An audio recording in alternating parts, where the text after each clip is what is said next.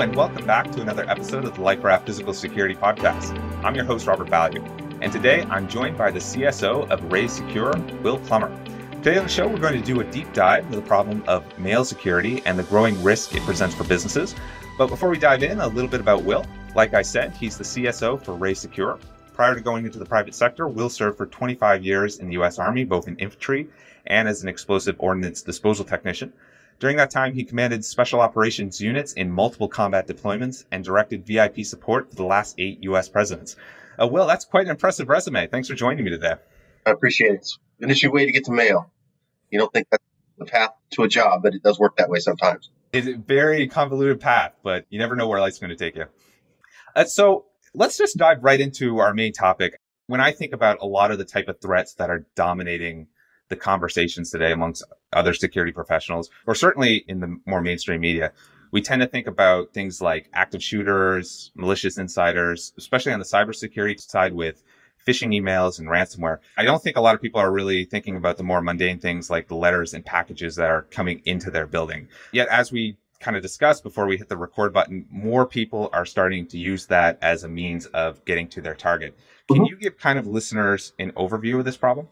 So, look at it this way. When you go to most facilities, you walk into, say, a main corporate headquarters, there's 2 dudes standing in the front wearing, civilian clothes. Most likely, one of them is armed, and they're making sure that nobody walks through for the active shooter problem. You send an email in any company. It goes through how many firewalls and how many virus checks. You do all sorts of things to make sure that those type of threats get covered. But what you don't necessarily do is see anybody really guarding the back door. What comes in by a mail truck, what comes in by a local courier, most times there's somebody back there who might not be the most, let's say, motivated, who just kind of says, I know that guy, waves them on it. And that's a pretty easy way to get threats inside of corporations is by using the logistics footprint. Well, I think about every organization that I've personally joined, and I've gotten a lot of training from the security team about, phishing emails and kind of those issues, but I haven't received anything about, say, mail security and in anywhere where I've worked previously. And so it's just kind of one of these underrated threats that just people aren't really, that's not top of mind. Yeah, and the interesting thing is it's hard to get it to go top of mind because people have had mail come to them their entire lives. So it goes to your house. You don't really think about screening it there. When it shows up in the office, even if you are thinking about it, people go, it's never going to happen to me. Or I can take the pain of it when it does because it's just a one-time event. But if you start looking at trends, you realize that when you start talking to some of these corporate security leaders, they'll say things like, I don't have a mail problem. Well, we did have that gun like 3 weeks ago that we thought somebody was trafficking through the office. And I had all that white powder on my desk 11 months ago, and the hazmat team had to come in.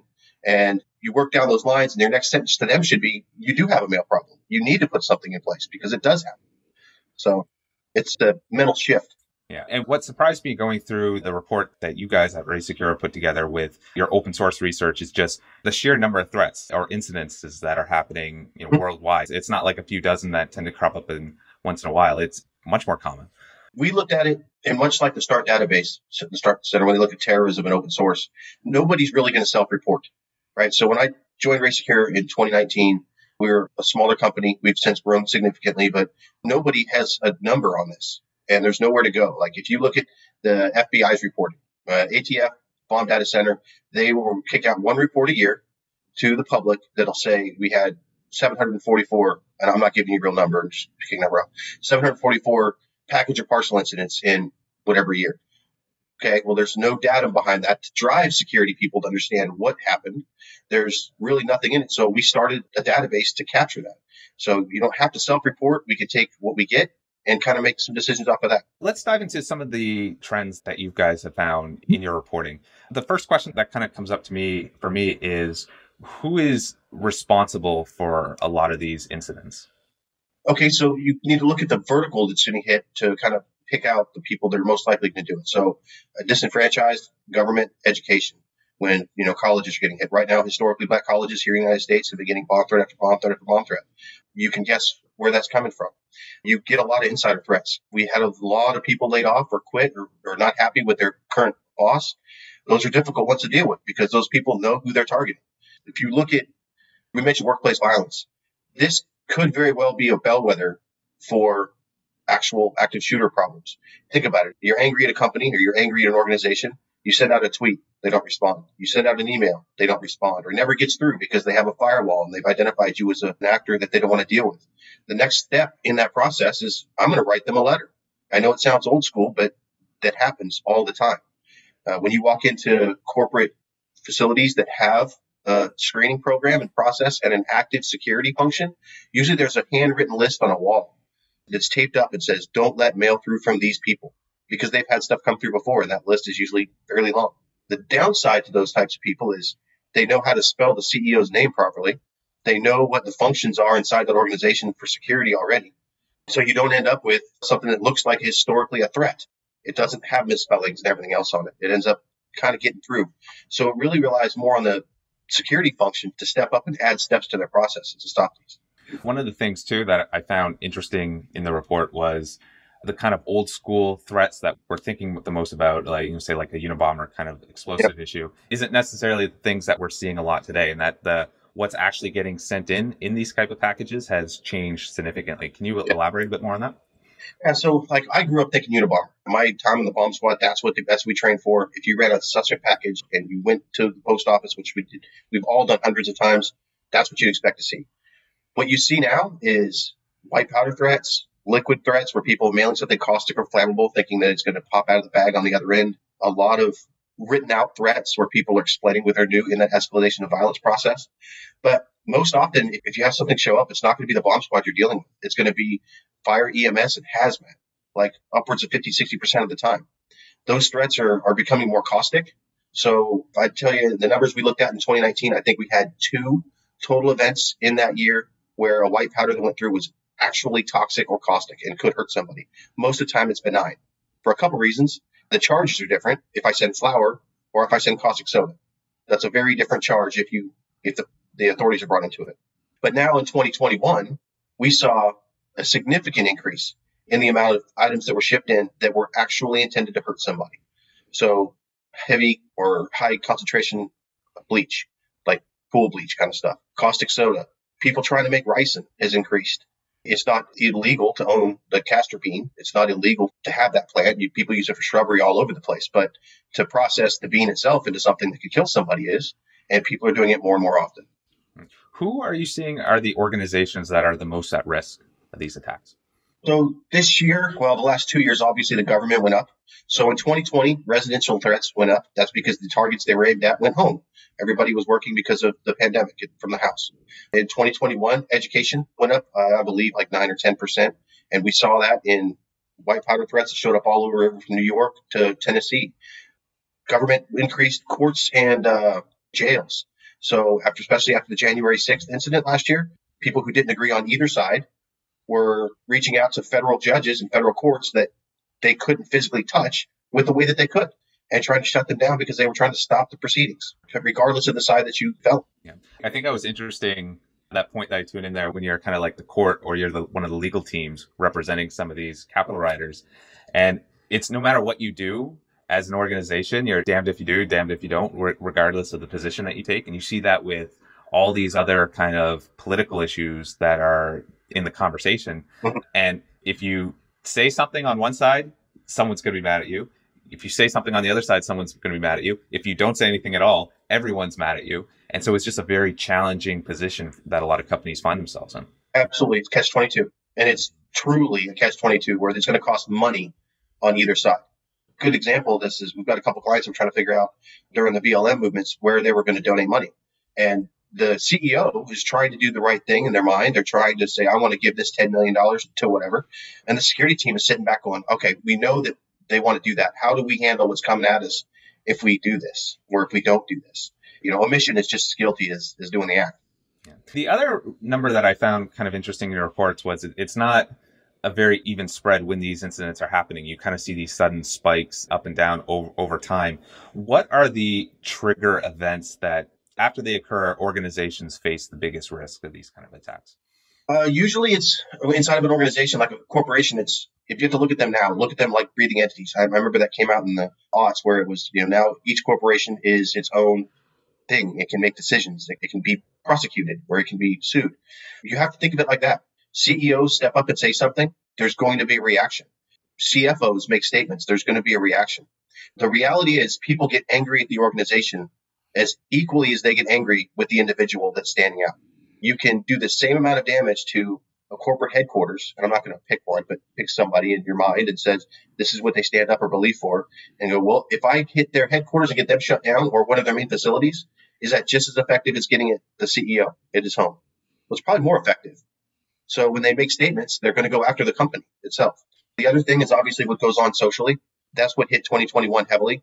Our report, that's kind of what we tracked, is when something happened, it took over the international news. What's going on? If you look at this year, for example, in 2022, the U.S. Russia invaded Ukraine. The Russian embassy last week had a white powder threat in Australia, in their capital. And it was an immediate reaction.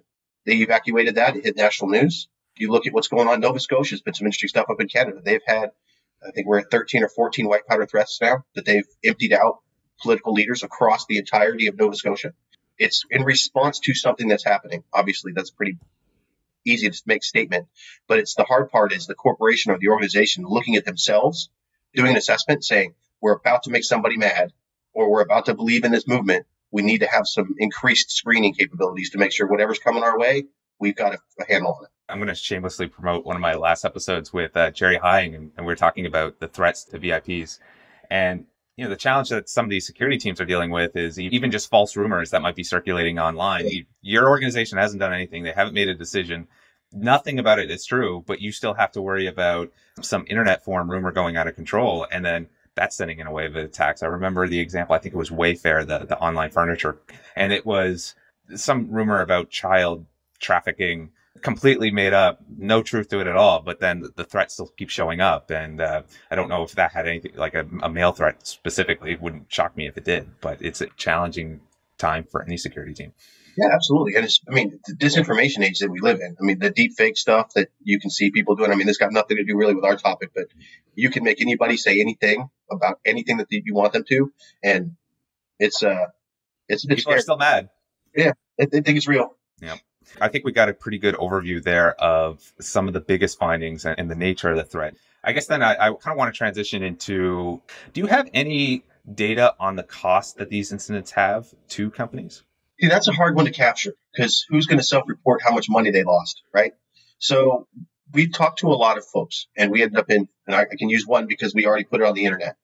Our annual report that we did, the webinar last week or 2 weeks ago now. We assess most of these shutdowns. If you talk about a day, half a day, it's going to be low six figures.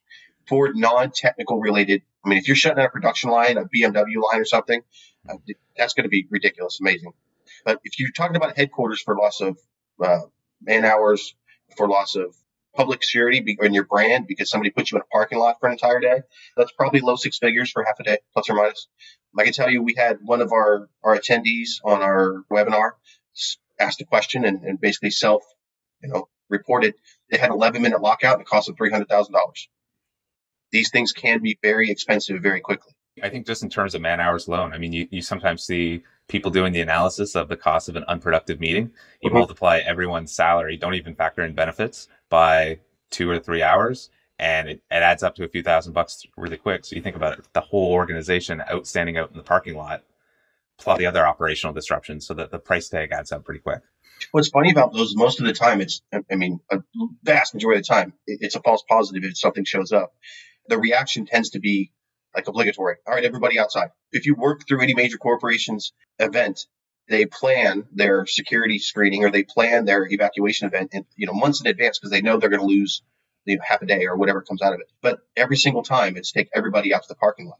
And that might not be the most effective way of setting that up. If you can have several different options, it usually provide a little bit more of a guided response. I tuned in there with options. I want to jump into that in just a sec. But one thing that you mentioned, and I have this in my notes, that a lot of maybe CSOs and security professionals aren't necessarily taking this maybe as seriously as they should. Can you elaborate a little bit more on why that might be? They have a lot to do. This is... Fair enough. Nobody goes to work every day and says, I'm going to try to mess this up. They're going to work trying to manage as much as they humanly can and keep as much of it under control. But that doesn't mean that you couldn't power this down to somebody who can affect it and who would have time, energy, and effort to put towards it. But it's just something that they've got in their deck of cards and their deck's full, unfortunately, that's where it ends up being. I mean, my personal theory is sometimes we focus on the new and the new stuff that's popping up, whereas this has been an ongoing issue for a long time. And so it kind of, it Definitely not shiny. Yeah. Yeah, it's definitely not shiny. Definitely not. Let's transition then into, I want to put myself in the position as if you were talking to me as I'm the CSO of a company or maybe a manager. What steps would you recommend to me to start taking right now to protect my organization against this threat? A couple of them. Look at the contracts you have with the third-party companies that you're probably paying run your mailroom, and make sure that security is in that contract, that they can that function. If it's not, it's something that you probably should really take a look at with your team. Put a little bit of emphasis on it. I'm not saying it needs to be something that is front and center, but it's amazing how much a little bit of focus from a senior leader can drive the actions of the subordinate, and make sure that there's no real big gaps and seams inside of that logistics function. Because the reality is it's a logistics function, which means it's not mostly or probably being held by your security team. It's probably held by your facilities team or by a company that you pay to manage your facilities. So can you tell them how to screen or what to screen? Probably not, because you put that onus on them. But working with them to make sure they understand what they should be doing to protect the organization as a whole, empowering local subordinate leaders. And that sounds, Army 101 kind of thing. But if you empower that facilities manager who owns the building, who owns the functions of all the logistics, to add a security slice in there, or at least work with the security team more effectively, you'll probably end up with a much better product and a much better screening footprint. Can you elaborate a little bit more on what you mean exactly by empowering the people that might be dealing with these letters and packages? So we talk to a lot of companies that'll have, I'm just going to pick one major one. You sit there and you talk to them, and they have two different companies running their screening and logistics functions. One company owns the building, all the people doing almost all the screening and the delivery process. The other company owns the executive protection, and they own the security function for a large part of the footprint. Those two companies have a hard time talking because they're on different contracts. They also have a different representative working for each one of these events. So where they should be working together, they're really not. It's a seam that becomes a problem. When you talk about empowering them, there is a manager that runs both of those contracts. They're not necessarily security minded or facilities minded, but they are somebody that does touch the contract and can make changes and affect that. Getting that person to push into that subordinate company, hey, this is now something we want to add into your requirements. We want to make sure we're doing this. That would be a great use of empowering. One other thing that I wrote down in my notes here about how companies can get it wrong. You mentioned putting people out in the parking lot as kind of the default answer for anything that pops up. Is that one of the biggest mistakes that you kind of see companies doing, or what's another way that they could get this wrong? It's not necessarily a mistake to put everybody in the parking lot. I mean, for security reasons, we all know that's a bad idea if somebody might be targeting you with a second and third wave of problems. So getting a collective group of people is not necessarily a good idea. But another way that people kind of mess this up is really early on the front end.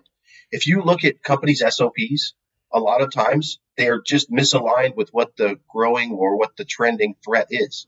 If you say suspect package to most companies, they think bomb. Well, it was less than 3% in 2021 where people started thinking bomb and ended thinking bomb. It was a significant amount of time or number of times where that was start thinking bomb, I end thinking hazmat. Well, they don't plan for the hazmat response. They don't necessarily plan for what is actually going to show up to deal with it. Fire, EMS, police, hazmat. That's who you're going to handle. But the SOP or the emergency action plan, the emergency response plan that your people are going to look at to react with, it doesn't align with what's most likely going to happen. There's a big mismatch between those two. I would recommend for everybody out there to have a small, cheap, effective decontamination kit, not like an eyewash station, but something for somebody who, I open this, I'm now covered in powder. How do I get out of this scenario? That is much more likely to happen than somebody mail you a bomb.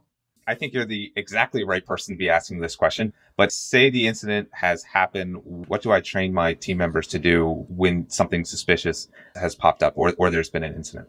Contamination control. So if you've got 3 people that were exposed and you've got them, they decontaminated, they stepped off, they don't get to go mingle back with everybody else. They need to be pushed off to the side and kept there. But evacuating the rest of the folks so they're not increased in the exposure. Those are quick, easy things to practice and do that in the event of an actual incident will probably keep someone from getting hurt.